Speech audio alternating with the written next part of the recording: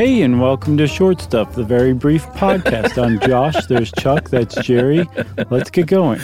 No time for laughing, Chuck. Welcome, everybody. And just as a very quick explanation, we had this idea because we often come across cool, little, interesting tidbits that certainly don't warrant a 45-minute episode. Mm-hmm. And everyone else on the planet is doing little shorty episodes on their podcasts. And we thought, well, hey, in year 10, why don't we give it a shot? Yeah, let's try something new for once. Yeah, so I hope you all like it. Great. Well, we've just wasted a lot of time, Chuck. We might not get to the end of this episode now. I thought we agreed there was no ticking clock. So, you've seen a grandfather clock before, right? Yeah, we had, not what is the smaller version called that hangs on the wall? Actually, I saw those called wag on the wall clocks. Those are the original ones. Okay, we had one of those growing up. Where it's just like an exposed pendulum swinging back and forth. Yeah, 3-ish feet. 3-ish feet in length? Yeah. Oh, okay. I thought you meant like off the wall. No, yeah. Like, that sounds dangerous. My dad rigged up a hovering mechanism. It was pretty advanced. Right. And the pendulum was super sharp, so you better watch out. So, but you're familiar with like the kind that are tall and stand on the floor. Yeah. So those are actually, you know and love them as grandfather clocks. Sure. But the name grandfather clock didn't come around until about 200 years after grandfather clocks were invented. Yeah, and it's funny, when I saw this, that they were invented about 350 years ago, and when I saw that they were originally called long case clocks, I immediately liked that name better. Long case better than grandfather. Okay. Yeah, I think it's cool. I'm ambivalent toward both. Because you like cuckoo clocks. I do like cuckoo clocks for sure. But the name grandfather clock, we'll find out where it came from. But the grandfather clock itself, or the long case clock, was actually one of the first clocks. And it kind of makes sense because if you think about it, when you start out inventing something new, it's huge. It's enormous. Mm-hmm. And then as you get better at it over time and find like workarounds and shortcuts and stuff, you can make it smaller and smaller. So it makes sense that some of the first actually precise clocks were giant grandfather clocks. And again, they just had the pendulum swinging back and forth. You could mount them on the wall. They were called wag on the wall clocks. And the first person who really tried to invent this thing was none other than Galileo Galilei. Yeah, he's the one that discovered, hey, a pendulum swings at a constant rate regardless of its size. I think we've got something here, boys.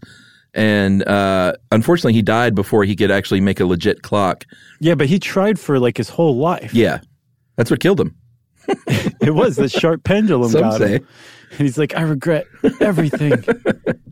But a Dutch astronomer named Christian Huygens built the very first pendulum clock in the 1657, and this is when, apparently, this is the most accurate timepiece ever in the history of the world. Yeah, before that, clocks were accurate within 15 minutes every 24 hours. It's pretty good. Sure, for the early 17th century. Yeah.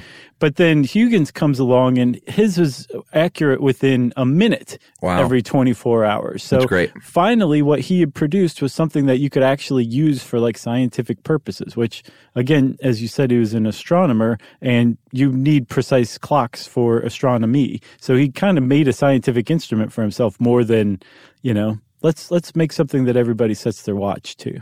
Yeah, so his wasn't a long case clock though, but because people like to invent and build on others' work. Of course, he's got bigger and bigger, and eventually in London, not even too many years later, 3 or 4 years later, the very first long case clocks started, 6 feet tall, started to be released into for purchase. Yeah, and there was a dude named Clement. I can't remember his first name, but he added he basically made the pendulum so precise that all of a sudden there was a clock that was accurate within a second over 24 hours. And so they added minute hands and second hands and really started to show off. But at the time, in the late 17th, early 18th centuries, you had to literally be royalty to afford a clock like this. And then over time, again, as they figured out shortcuts and there were improvements in manufacturing, you just had to be somewhat rich to afford them. And they started to spread, and they started to kind of encase them in wood. They started really kind of tricking them out and everything. They made the pendulum look really beautiful. And then what you know and love as a grandfather clock really kind of was developed between, I think, up to about 1850, I think, right? From the late 17th century up to 1850. That sounds about right. And then that was like kind of the golden age of the grandfather clock. And then they just stopped progressing. They said, this is perfect. This is the grandfather clock, although we don't call it that yet. And we're going to just leave it as is and say we're happy with this model. Yeah, so put a pin in that.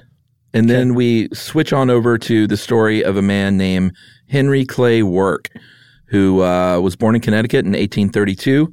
He was a musician, singer-songwriter, very emo, from what I understand. A little bit. I got that, too. And it was back in the days when you would write, like, war songs. That doesn't happen much today unless you count, like, Toby Keith. Sure. Whatever work he's doing. Right. Whatever good work he's doing. But he was a champion of the North. And he had a song called Kingdom Coming, a pro-union ballad, which gave him a music contract with a publishing firm named Root and Caddy, or Caddy. And he started pumping out hits over like the next decade or so until hard times fell. He made some bad financial moves. Two of his kids died in the 1870s. And so his life, he kind of fell on hard times. But he would come back with a big, big hit called Grandfather's Clock. Right. And this is actually where the name Grandfather Clock comes from, is from this guy's song. And it's a pretty sweet song, actually. It's very sad. He basically sings about how his grandfather, his great-grandparents bought a long case clock on the day his grandfather was born. Yeah. What a great baby gift. Right, exactly. Here you go, kid. Maybe someday you'll be this tall. Who knows? Here's a long case clock and a whoopee. Right, exactly. Don't let it fall on you. But they bought, I guess now that you point it out, it's a weird baby gift, but sure. It was a great, sturdy, reliable clock, and it worked through the grandfather's whole life until the day he died. And the day that the grandfather died, the clock stopped as well, and it still hasn't worked since. Yeah, here's the lyric. My grandfather's clock was too large for the shelf, so it stood 90 years on the floor. It was bought on the morn of the day he was born, and was always his treasure and pride, but it stopped short, never to go again when the old man died. Yeah, and America was like, oh, God, this is the greatest song anyone will ever write. We can just stop. We can stop improving on grandfather clocks. We can stop writing songs now. And the two come together in this writing by Work, or this song by Henry Clay Work, right? Yeah, it was a big, big hit. He sold close to 1 million copies, made the equivalent of about $95,000 nice on the song. Johnny Cash would record it. Prairie Home Companion spoofed it. I think Skrillex. Just kidding. Remixed it. It was in a video game called Five Nights at Freddy's. Yeah, it was remixed. Yeah, and if you look it up in the OED, the Oxford English Dictionary, if you look up grandfather clock, it attributes the etymology of that term to Work. Yeah. Henry Clay Work. That his name does not stick to the brain. No. Even having Henry Clay in it. I know. You'd think that would do it for us. Yeah, but Henry Clay Work, it just does not stick. So it was a huge deal, and it's pretty much undisputed. I think it's 100% undisputed that Henry Clay Work was the person who came up with this song that later became the name for long case clocks, grandfather clocks. Right. So we're going to take a very short break, and we're going to come back and tell you about what inspired Work to write that song himself.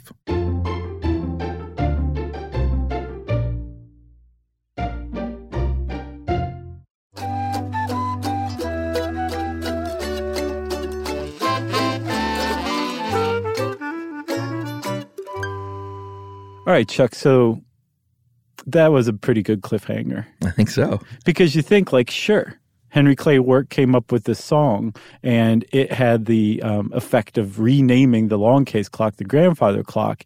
But any thinking person's brain is going to keep going and say, but wait a minute, where did Henry Clay Work get the inspiration for this song? And there's actually 2 stories for that. Yeah, so one of them is there's a hotel called the George Hotel the full name is the George Hotel of Piercebridge. Yeah, get it right. In North Yorkshire, England. And they said, and they still claim, that dude wrote this in the lobby. He stayed here in 1874, saw our long case clock, sat down, and started writing a song about it because our clock is frozen in time at 11:05 with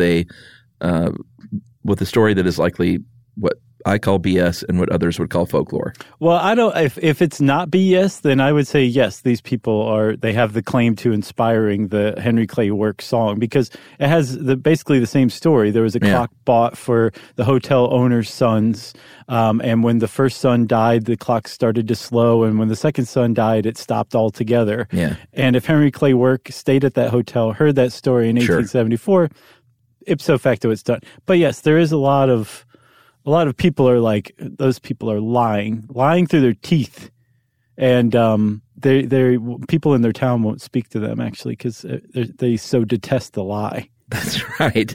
And the other version of the story, of course, has to do with the family, but not his family, his wife's family, Sarah Parker. Mm-hmm. They said, no. We have the clock.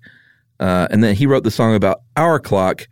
And he wrote it because, he married our daughter, and we have this great long case clock that belonged to Sarah's grandfather, mm-hmm. and it really has nothing to do with a haunted clock that stops when people die.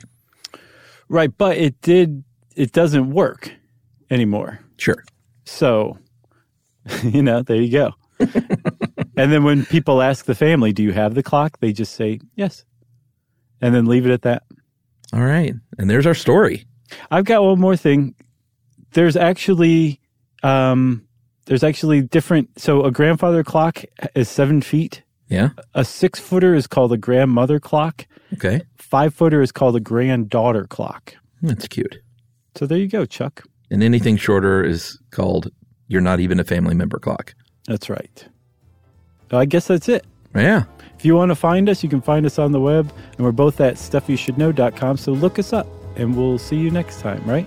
That's right.